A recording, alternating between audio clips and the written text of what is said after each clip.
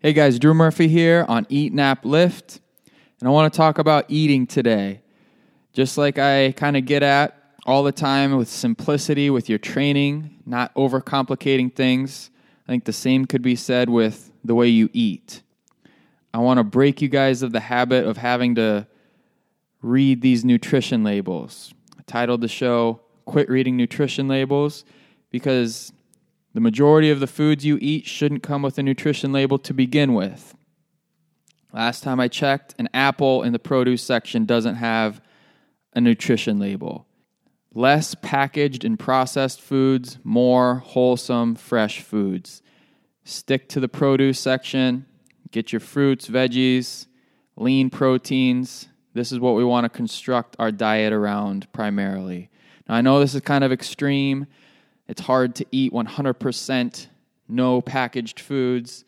And when we do eat some food that has a little bit of packaging, and if you do have to check the label, what I would like you to be more concerned with is the ingredient list and not so much how many calories, how many carbs, how much protein, how much fat's in the food you're eating.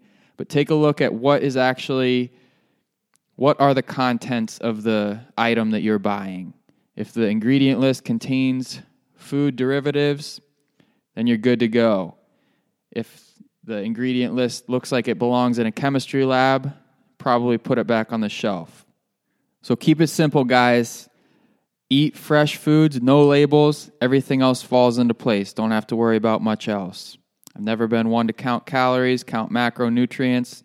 I just know what foods are good, what foods are bad. Eat the good foods, less of the bad foods.